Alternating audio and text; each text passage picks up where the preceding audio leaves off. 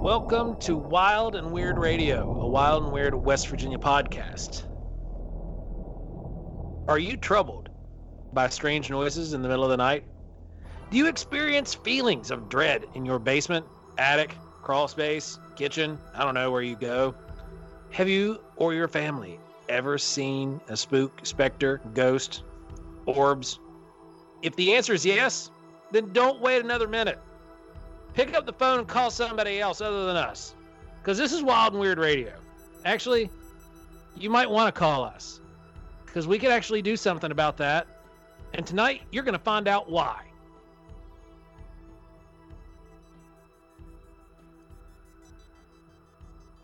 What's going on, everybody? I don't know, but that's got to be the best intro of the entire series at this point, because that's hilarious.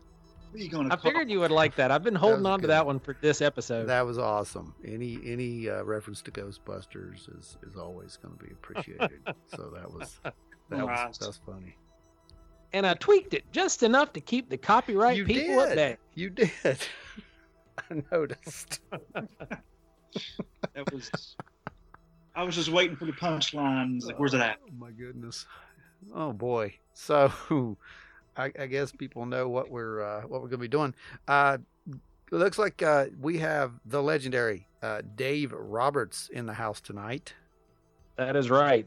Yeah. Wayne is out gallivanting around, enjoying cigars and drinks with his toes and cheeks in the sand, while we're stuck here up north with Dave. Yeah, it's not right. Good to have you on, Dave. Oh, thank you. I'm glad to be here. We had a good conversation tonight. Yeah, it should be really this good. is actually going to be a blast, because we've been looking forward to this specific show for a while, and Wayne was really bummed that he wasn't going to be able to make it for this one. But, we're going to come back around to this one day and take a more in-depth, big word deep dive one day. But today we're just going to really give you a introduction and the why, the when, the where, the belief systems and theories, the science. What are ghosts? At least what we think they are. Yeah, or at least what we think they are anyway.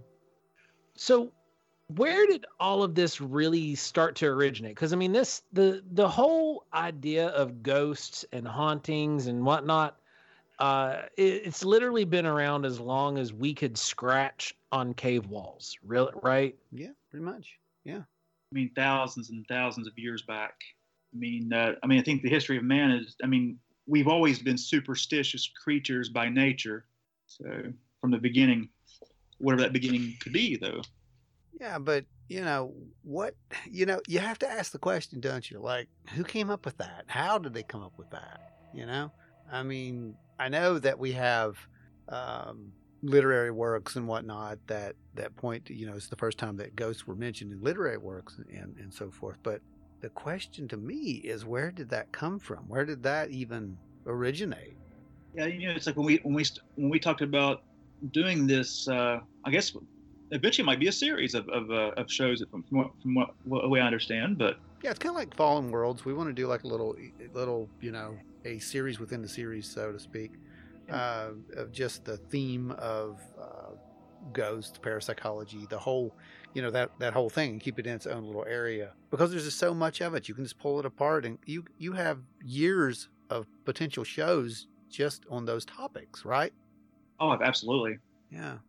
And of course, when you guys pulled me into this, you were asking some of my thoughts too, and it got me thinking about things a lot more too, like this history of the phenomena, and how far back it goes, and from whether you're a faith-based person or an atheist or non-faith-based person, whatever, everyone's had an experience, and but the history of it just got me thinking about it more, and I've never really looked into the history as much myself. So right, when that got brought up, it's like, and I started doing some research on this. Obviously, I'm still doing a lot of research on it.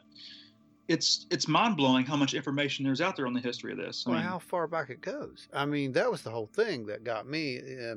The trilogy of the Greek tragedies, 458 BC. I think was what one of the quotes was. That was one Yep. of the first. That was one of the first Yeah. entries into literature. Yeah. Which means that if that's the entry into literature, I mean, it's been talked about, you know, and we know that there was. I mean, come on, stories were passed by, like Joe said, scribbles on cave walls and, you know, Well, stone you know, and verbally. We have some of these cave paintings that illustrate the upper body of a person, but then the Mhm. bottom is kind of spectral. Right. And not all those are aliens. Not all of those are tied to ancient astronaut theories. Some Right. of those could be spirits. I mean, that's the whole image of Casper the Friendly Ghost came from somewhere. It did. Yeah. You know, this you know, ethereal, waist down, but you know, human appearance from the waist up with the arms and the head and whatnot.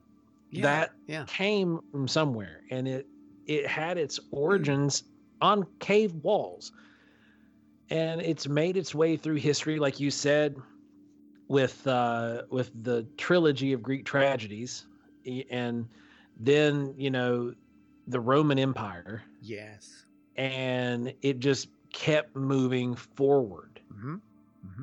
So, you know, the Pliny's tales of ghosts. This is a quote. I'm not this smart in real life. I mean, I'm kind of smart, but like, you know, I'm not just going to be able to quote this.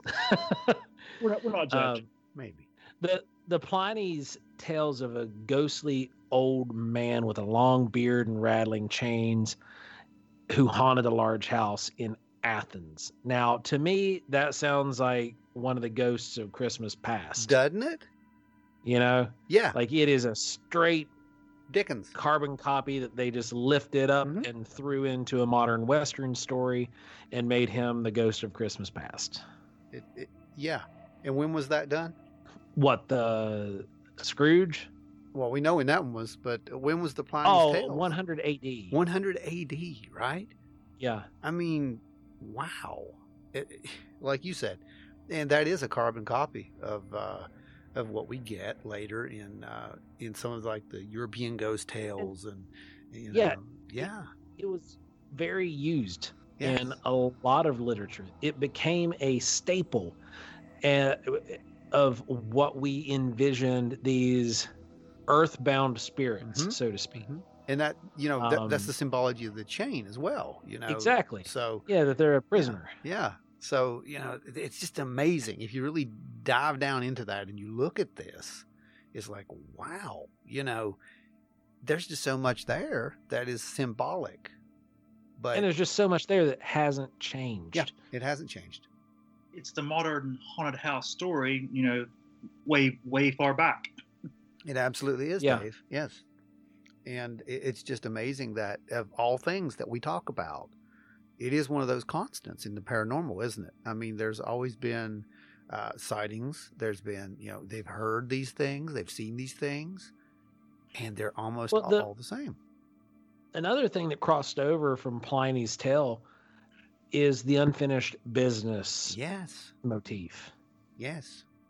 That's something that has also stuck. So the imagery, how influential these writings were in modern day ghost stories, Mm-hmm. and how much of it is rooted in, you know, reality.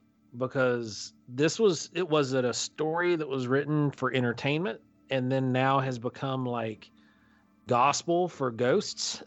Right.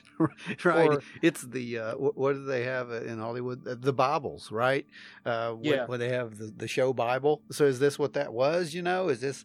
It's Yeah. the canon of ghost lore. But you're right, though. You're so right about it. It's like there's rules, and where did they come from? So, you know, where it all started, we don't really know. We just know that it had a background at some point. But you know, after the ghost stories, we do get into a point where it starts being taken a little more serious, don't we? Absolutely. Right. Nearly 200 years ago, which is really weird to say about Isn't it? 1853, Yeah. was almost 200 years ago. Yeah. A chemist named Robert Hare conducted experiments with mediums, and Allegedly, there were positive results. Other researchers, such as Frank Podmore, highlighted the flaws of the experiments. As you do. I mean, literally, again, nothing has changed. People conduct experiments. Somebody else conducts experiments saying, you had a bias here. Which, to be fair, that's kind of our role anymore. Yeah. is exposing the bias in other people's research. And kind of bringing them back to a fundamental science of all of the data on the table, guys. Yes. All the data. Yes. Kind of proving So basically, Podmore highlighted flaws in the experiments, such as lack of a control, which is very much needed when you're doing comparative data. And if you do not have a control, then you can actually manipulate very, very much the way that I'm going there again, man. Mr. Kill manipulated his sources by leading the evidence. I knew you were going there. But, it's a good example, though. It's not that you're beating up on Kill. It's that you're beating up on the methodology. Method. Yes. 100% right. Yes. I understand. So we're seeing that kind of stuff still prevalent in modern day. And this is 200 years ago. We're seeing it today still yet. Because, you can't have these extremely biased reports. As much as I'd love to see some of these DNA reports be actually proven that had to do with, the Paracas skulls or Bigfoot that all went through a specific lab, there's a lot of controversy around that lab. Yeah, because nobody, for whatever reason, will do independent studies on these things. And are they not allowed? I mean, I think that's what that comes down to, isn't it? I think it's... Sorry, go ahead. No, go ahead. Go ahead, Dave. Oh, no, as I said, I think it's more because, obviously, I mean, for us to have been in this, sometimes they're seen as quacks, or not taken legitimately or taken as serious scientifically. Sure. But if they would allow say we get 5 labs, right? And we're allowed to take 5 samples into those individual labs that have absolutely no dealings with each other whatsoever. To me, that's a controlled environment.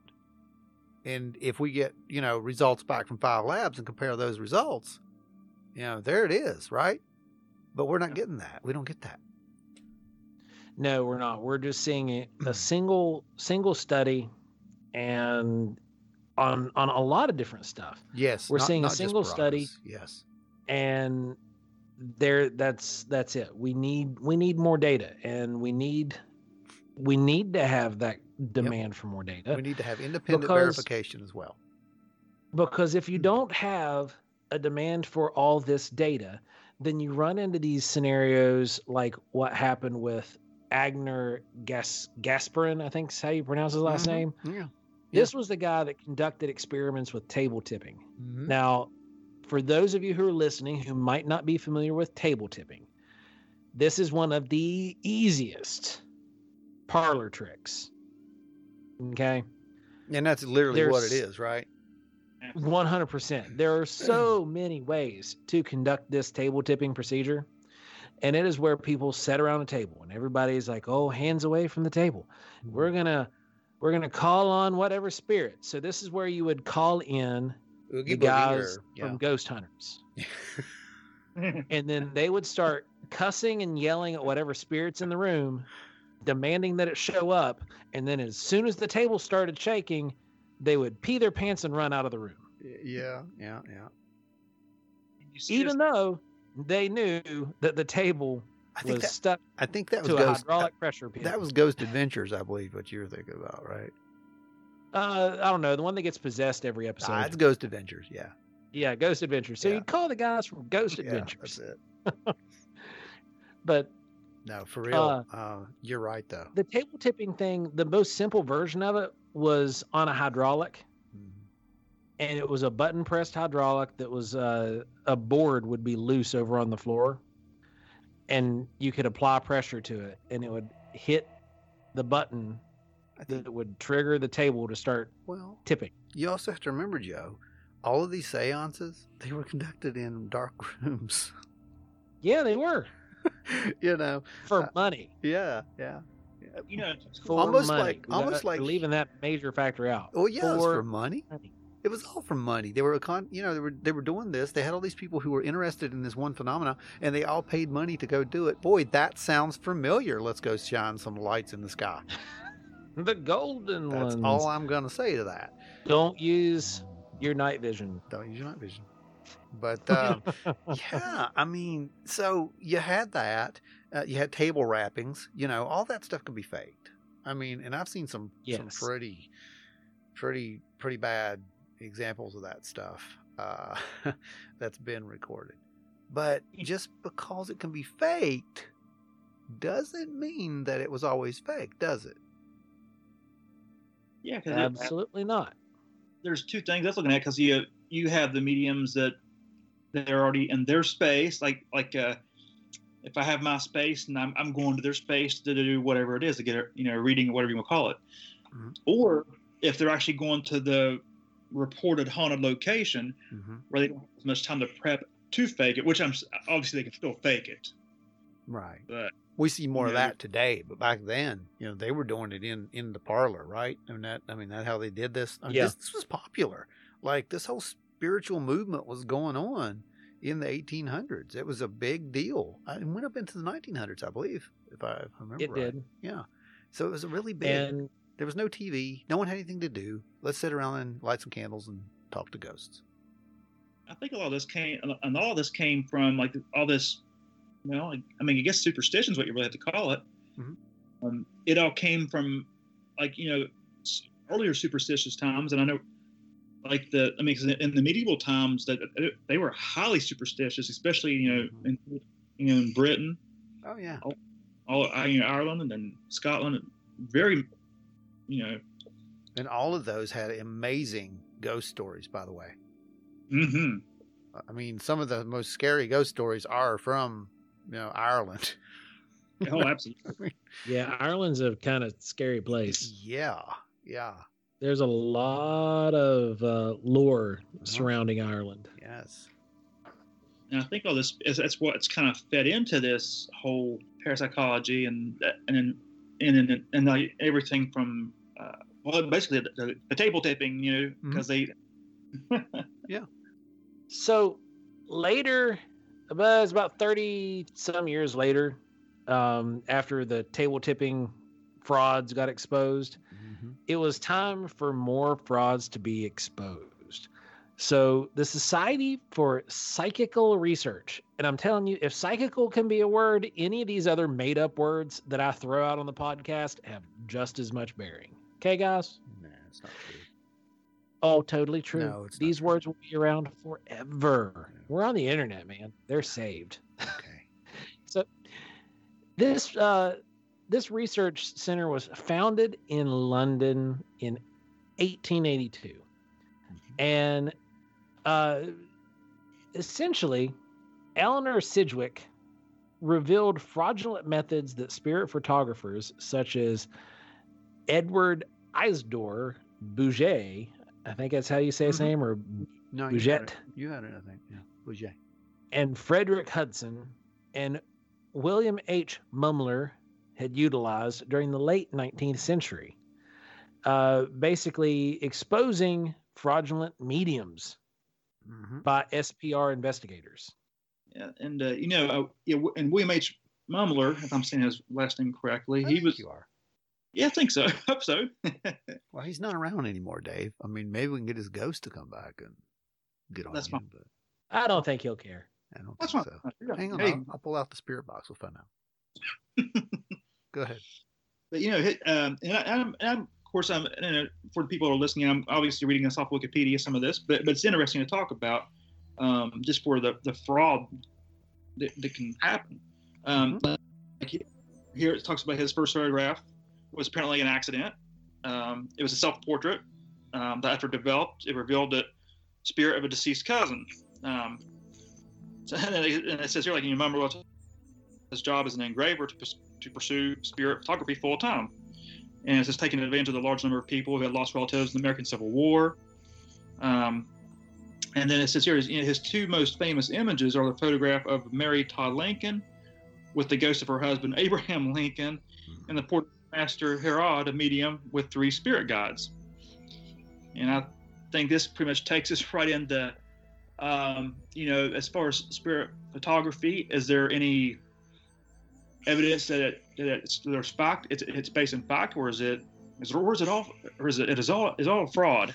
I don't know, man. I've seen some stuff, and I think it's kind of like, I don't know, it's kind of like UFOs in a way, right? I mean, for every 98 of them that you explain away, there's going to be 2 or so that you just can't.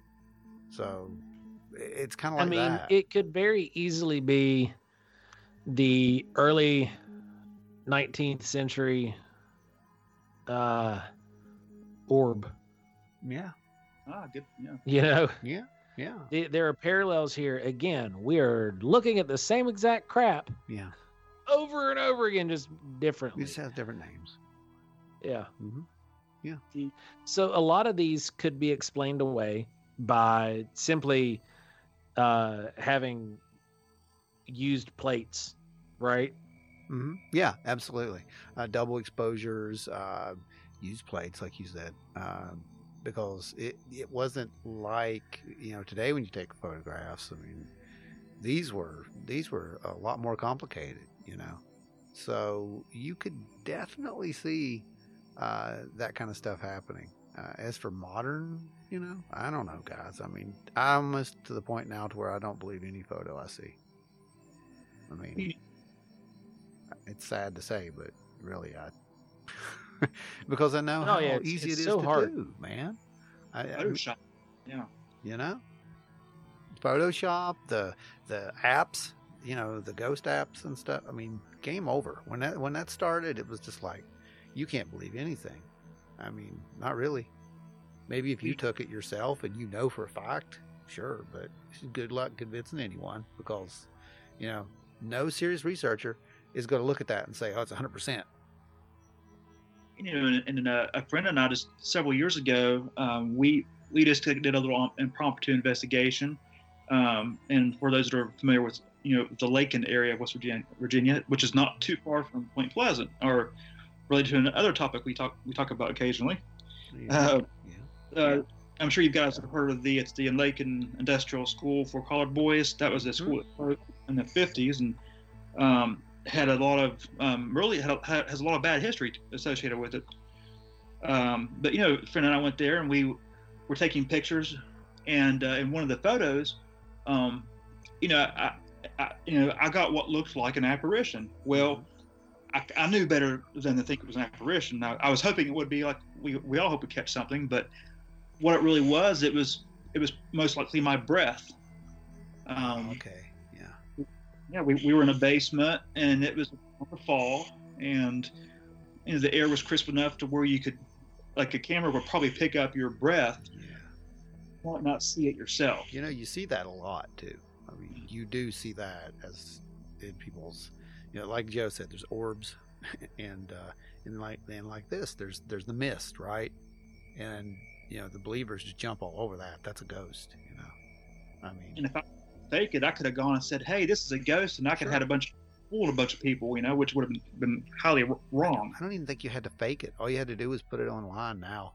Just put it on Facebook. Yeah, you don't have to fake it. You can just take pictures of the sky and say, there's UFOs. And people were like, uh-huh. Oh, I see them. There's 20 of them. They're all invisible. They're using that cloaking technology. And if you're listening to us and you're one of those people, yes, we're talking about you. Probably, yeah. I don't know who you are, but probably, yes. And as investigators, it makes our task much more difficult. It's terrible. Yeah. It's terrible, because what we have to deal with after someone does something like that is, they want to tell their story. They want to tell what they've seen or experienced, but they're afraid. They don't want to because they're going to get made fun of because they know that this is a picture of a blank, of a cloud. There's nothing there. It's an empty sky with clouds. And they're saying that there's something there. Well, I'm not going to say anything because that's just crazy. And, they're right. And that's why it damages serious research. Yep, absolutely. But it makes money, It makes some clicky clicks and, YouTube stars and whatnot. So, I don't know. I mean, to each their own. But it does. It hurts serious research. It does.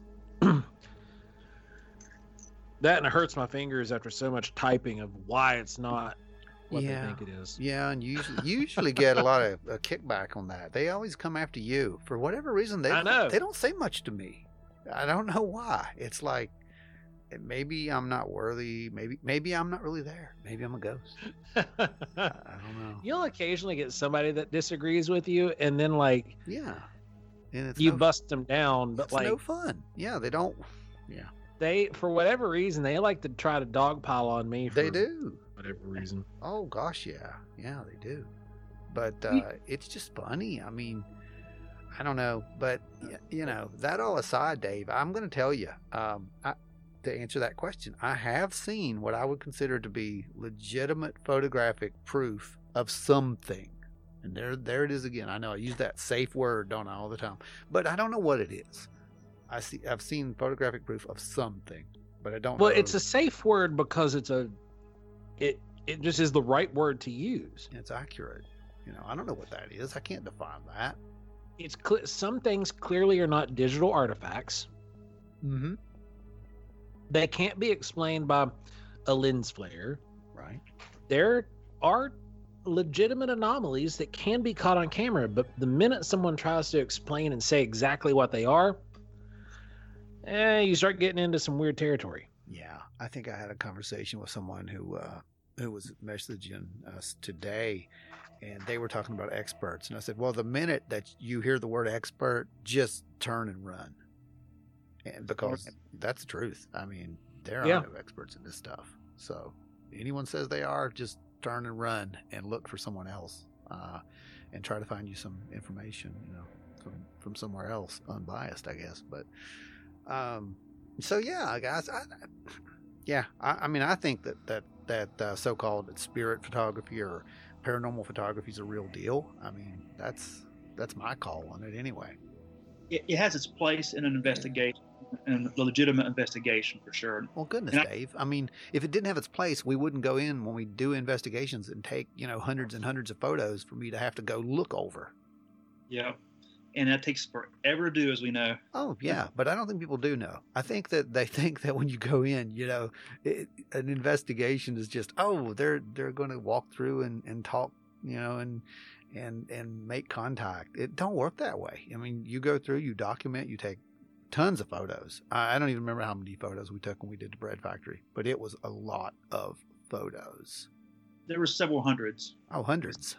Yeah. No question. And I had to look at each one of those. And anytime that I saw something that looked a little funny, then I would go in and start doing a little bit of, I have to overlay it a little bit so I could see if there was any anything really there. Like if you overlay in Photoshop, what that does is it takes the photo, puts it over top of the other photo, it applies a little bit of a lightness to it, so it'll bring out the digital data that's there. I mean, it may look like a black photo to you, but the digital data has been captured by the chip on the camera. And that's kind of cool. But that's also where you get in trouble because that's where pareidolia comes in sometimes. Yep. Yeah. So you got to be pareidolia is your worst enemy when it comes to any kind of research. And our brains are wired to find patterns. They sure are. And by God, they're going to do it. They are. And it's so hard to discern with some things. A lot of stuff, it's like super easy to discern. Yeah. But there's some legitimate cases where when you look at the evidence, you're like, whew, this is tough. Yeah. Because I see what they're talking about. Yeah. Yeah. This is tough. Yeah. We can't explain everything away. And, and honestly, that makes me happy because I don't want to explain everything away. It's a boring world. If we live in a world where we explain everything away, it's boring, Well, speaking of the investigations, because fraudulent activity was so prevalent, it suddenly had to become a course that was being taught in academic institutions here in the United States. Stanford University in 1911 was the very first in the U.S. to have a study on extrasensory perception and psychokinesis in a actual laboratory setting. And then in 1930, Duke became the second major U.S. academic institution to start its own program studying ESP, psychokinesis, and other paranormal activities in a laboratory setting. So, we're looking at a 20-year span where the U.S. is taking this phenomena very seriously to try to prove and disprove many of the things that are going on in society.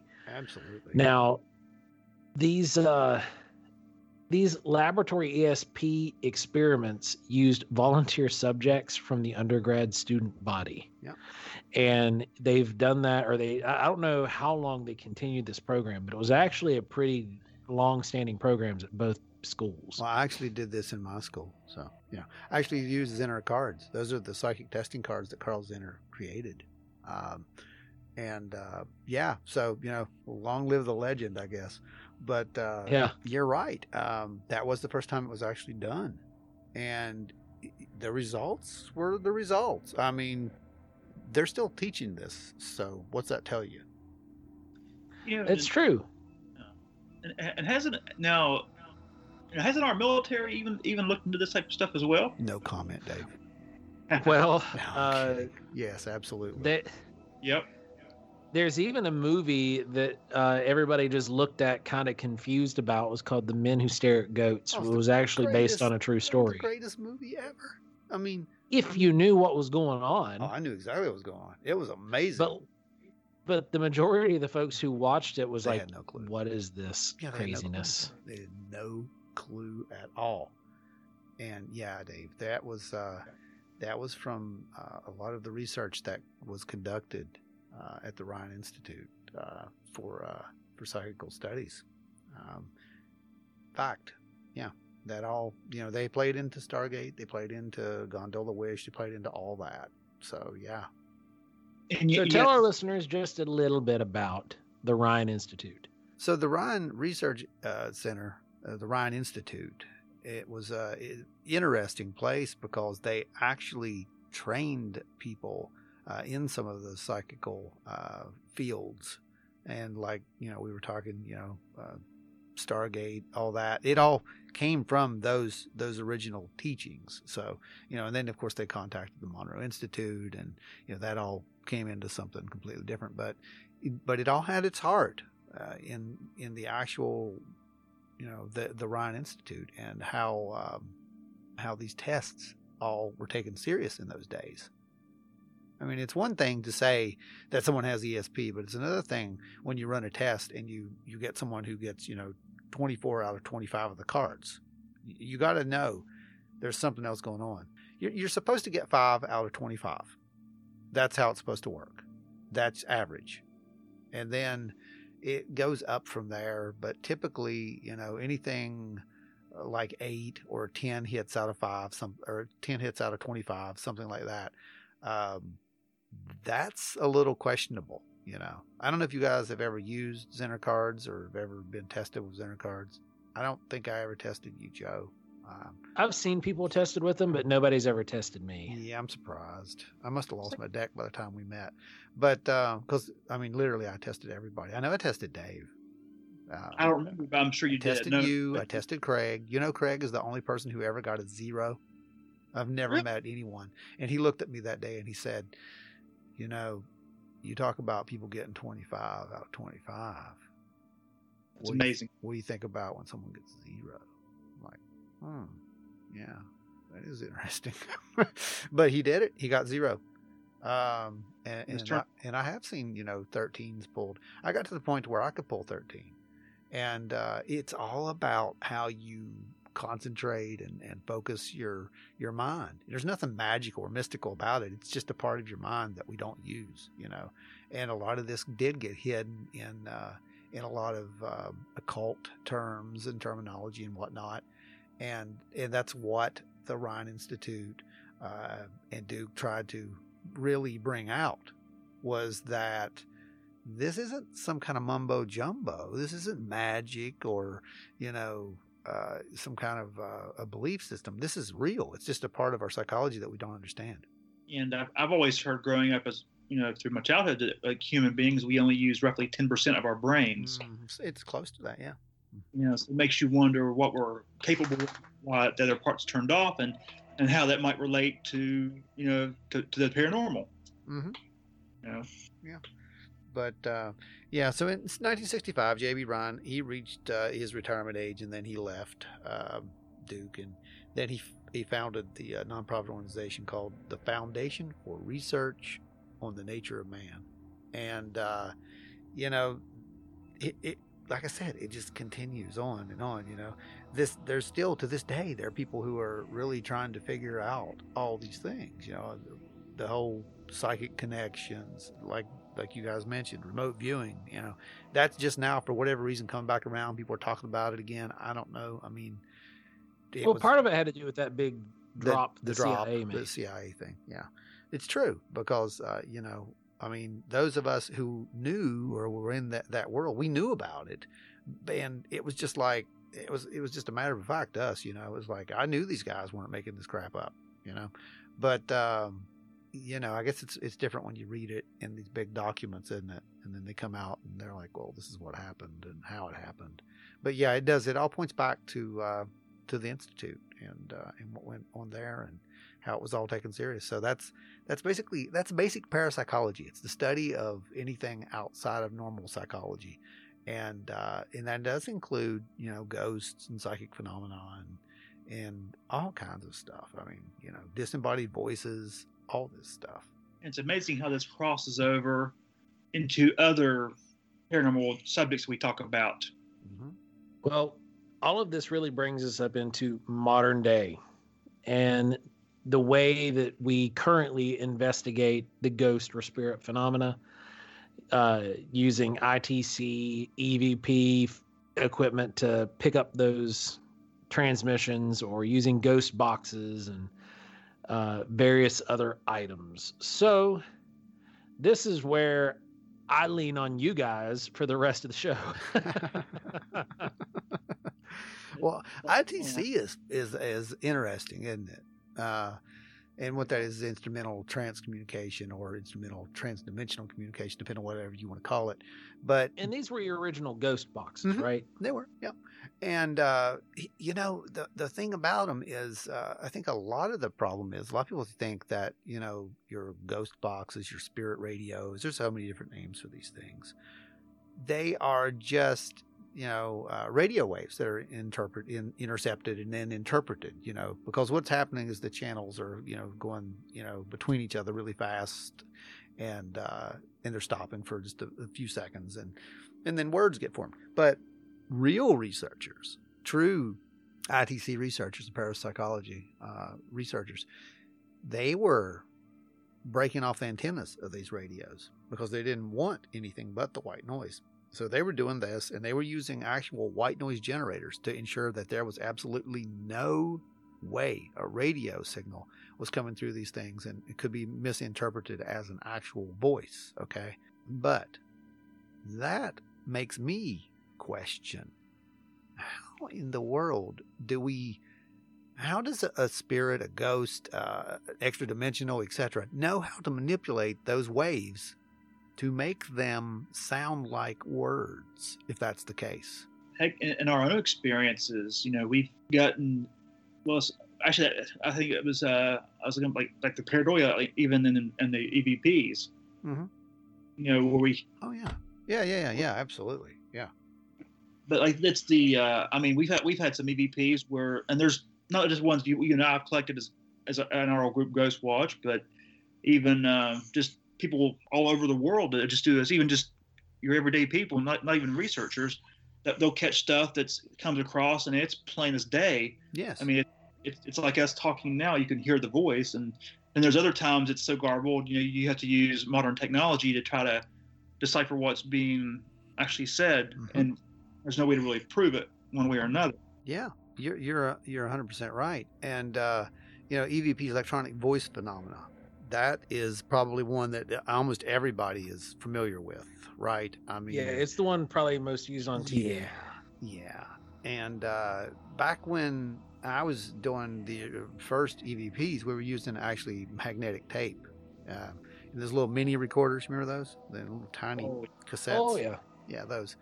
And the thought then was that in order to actually be recorded, then it was going to be manipulating the, I guess the metallic makeup of the tape itself, like, because you don't hear these. These are not auditory things. I mean, these are only caught on the tape or on the actual recorder.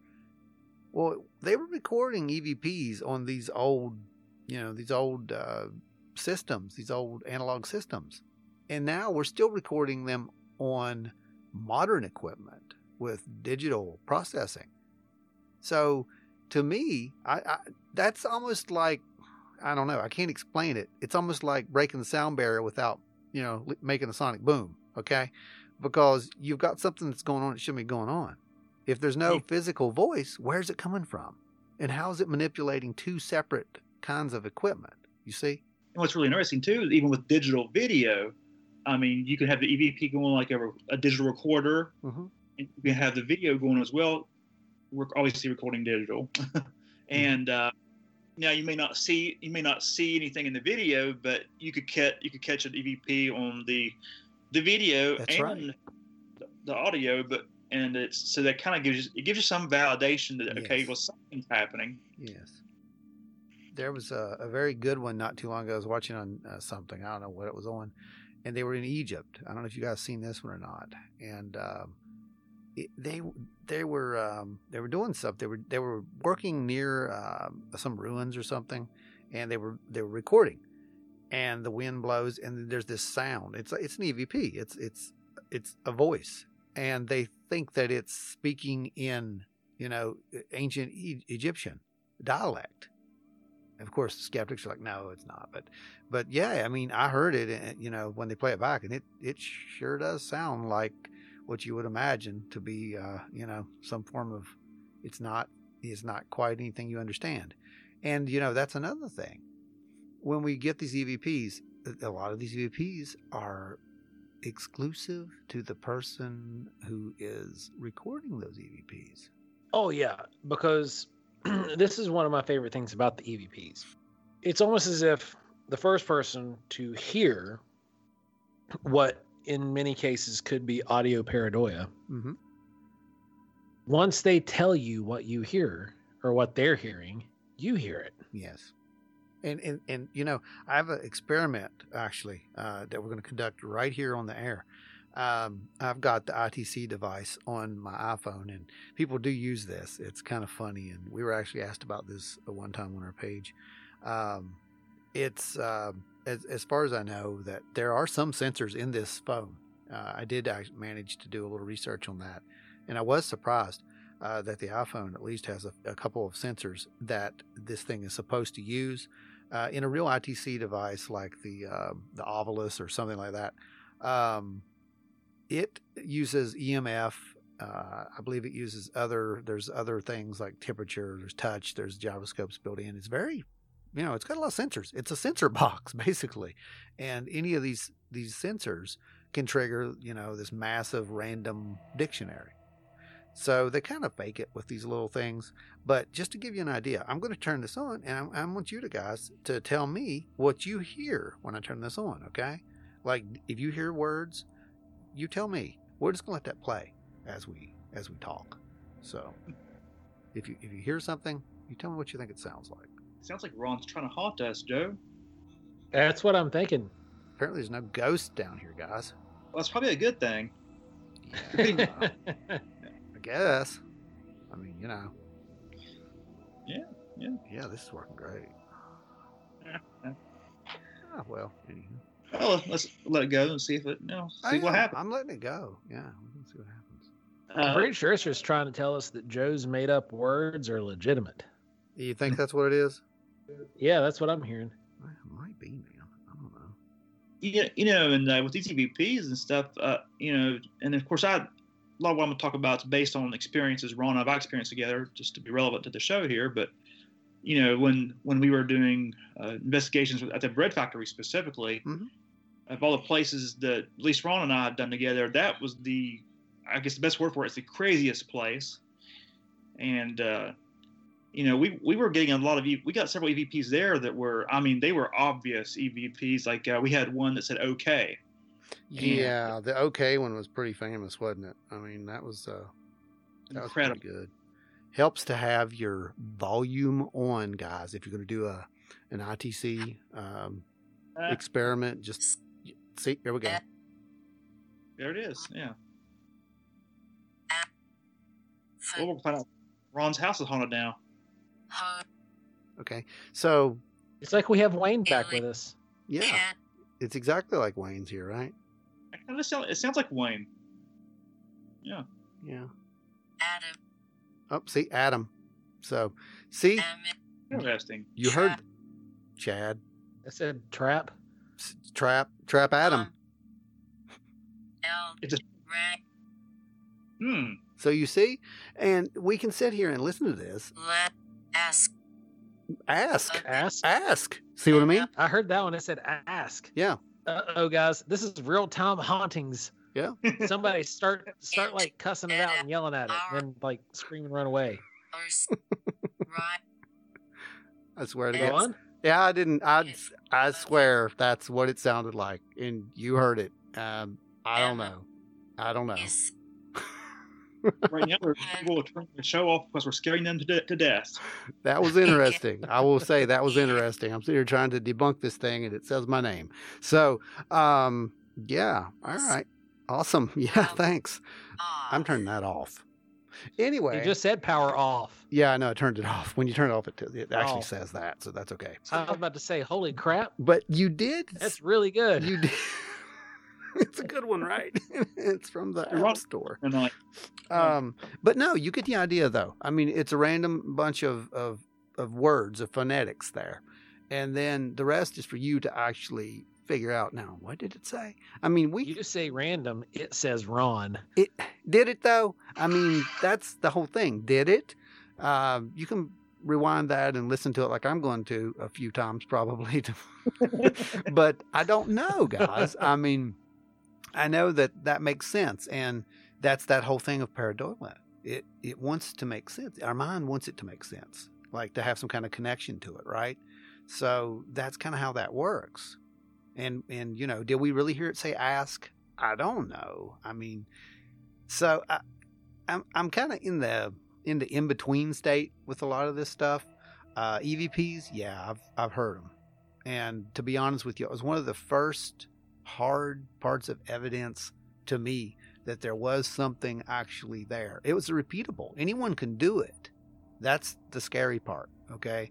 And I think that it absolutely proves that there's something there. It has been replicated multiple times, and we can't say that it's always some kind of interference or, a sound that we're just kind of thinking we're hearing, like pareidolia. It's real. I mean, the one that got me was there's nothing upstairs or there's nothing up here. That's enough. I mean, when I heard that the first time, I'm like, okay, this is real. What is it? I don't know. So, yeah, as far as ITC goes, that's legit in my book. I mean, I've seen too much, heard too much. I mean, not really seen. You can't see ITCs, but I've heard too much to rule it out. Ron, and kind of asking a rhetorical question, sort of, but in the cases of the pareidolia with the EVPs, what makes our brain want to hear something that might not necessarily be what's actually happening? That's a good point. Yeah, and maybe it's that unused portion of our brains, and we're just trying to make sense of the world, so to speak. Right. But, so EVP is probably the easiest thing that you're going to use if you're going out on an investigation to do any of this stuff. And obviously we've seen them with the EMF meters and the tri-field meters and whatnot. And you guys know how I feel about that stuff. If you're going to use it, learn how to use it.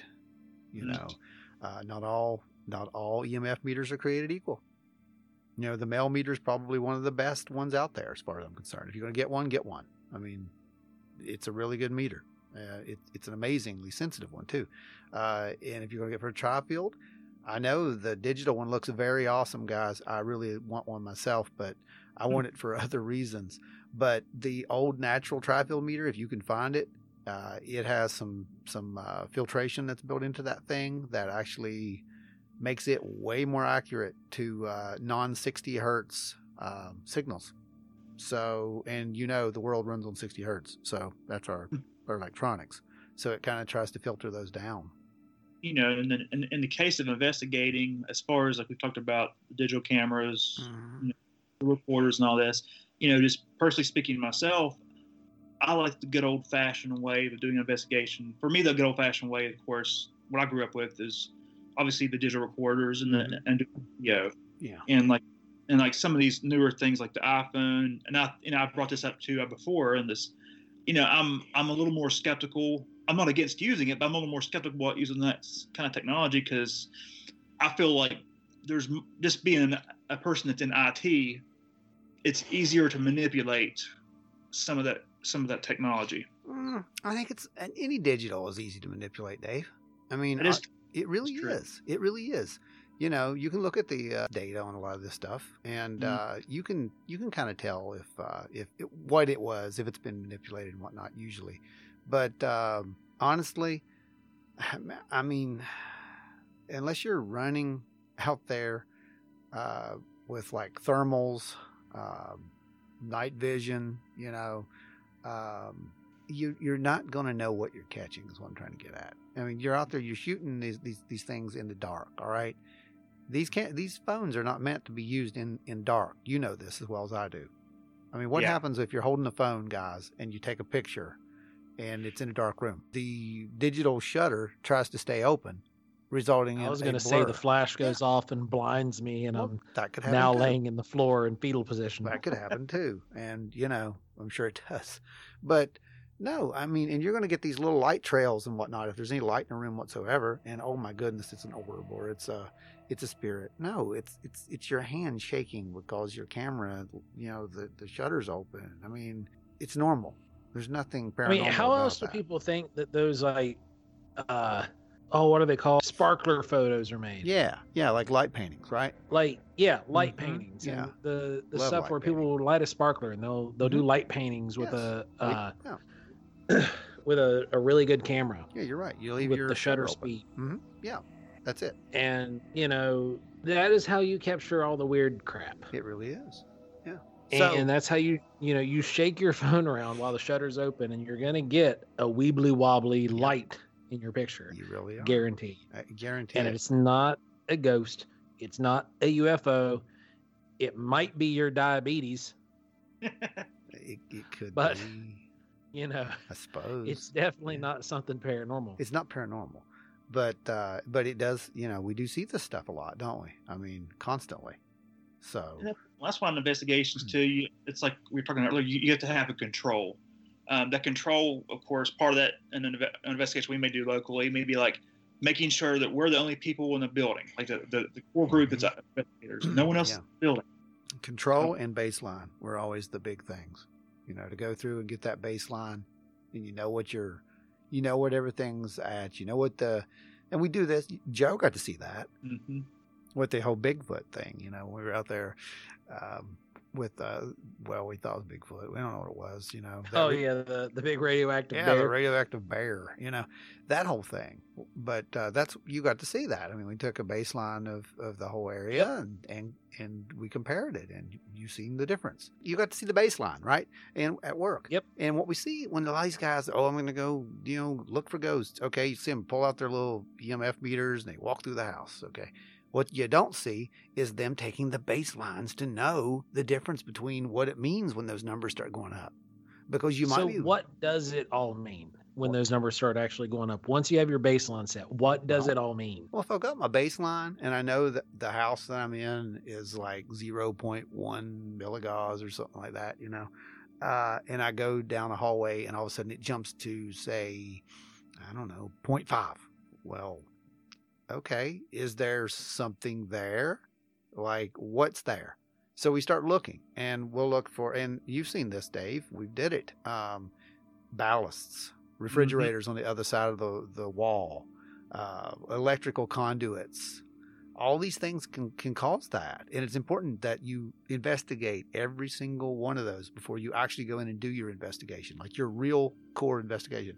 Like getting baseline, that should take hours, to do it right in a big place. And if somebody's living in this, let's say it's the electrical part, somebody's living in that, it affects them. It affects their bodies. The theory is that the higher the EMF, that yes, it can absolutely affect your mental state in some people. And typically it's not that high, but every now and again you do get something. But yeah, it's important to understand that, and it's also important to understand that other than the male meter, these other devices were pretty much designed for technical work. They were designed to look for electrical, their EMF, actual electromagnetic force. There's the word I'm trying to look for.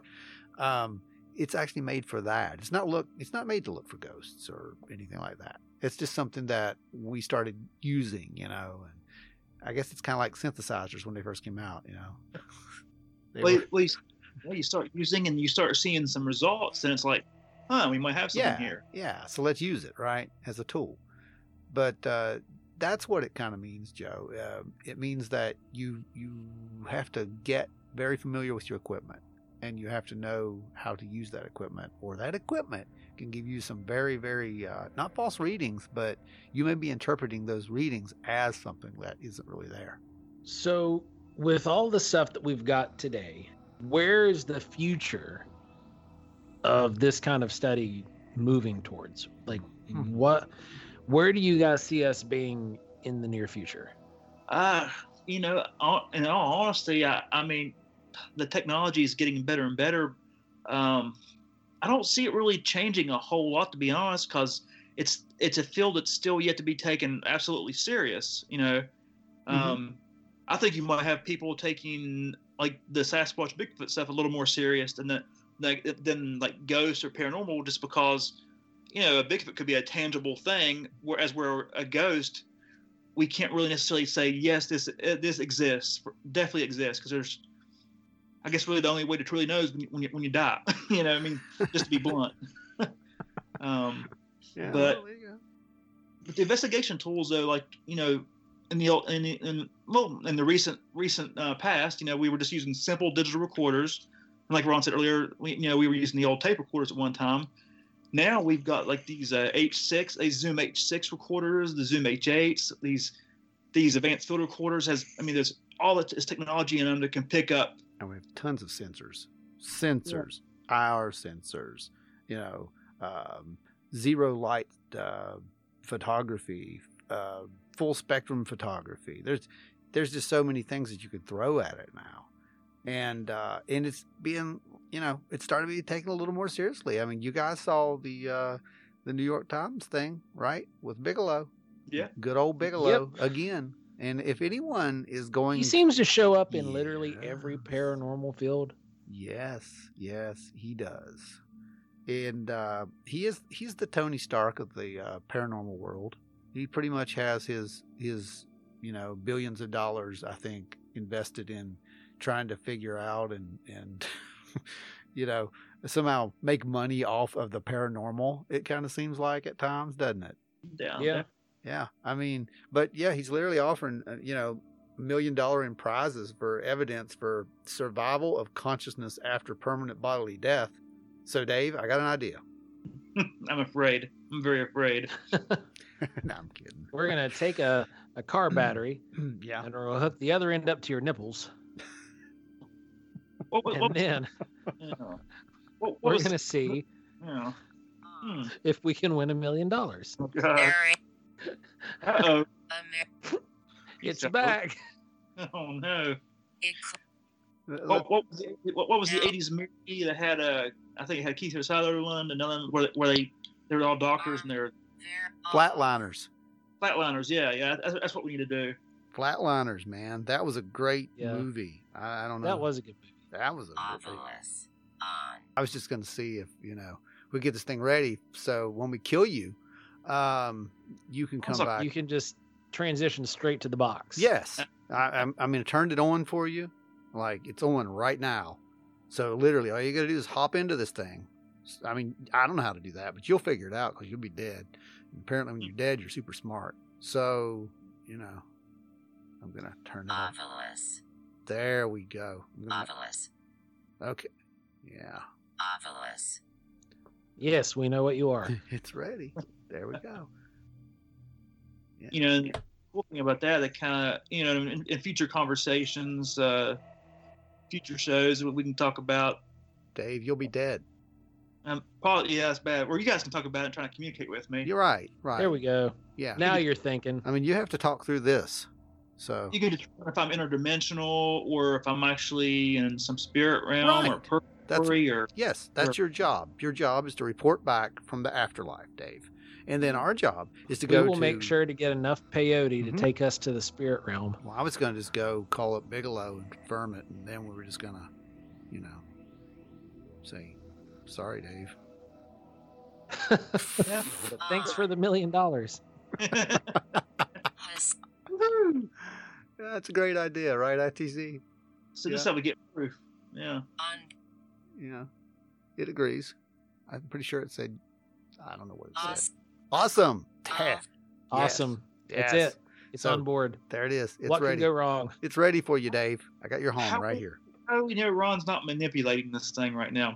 See? Yeah, I'm not, but yeah, exactly. You brought a good point, but yeah.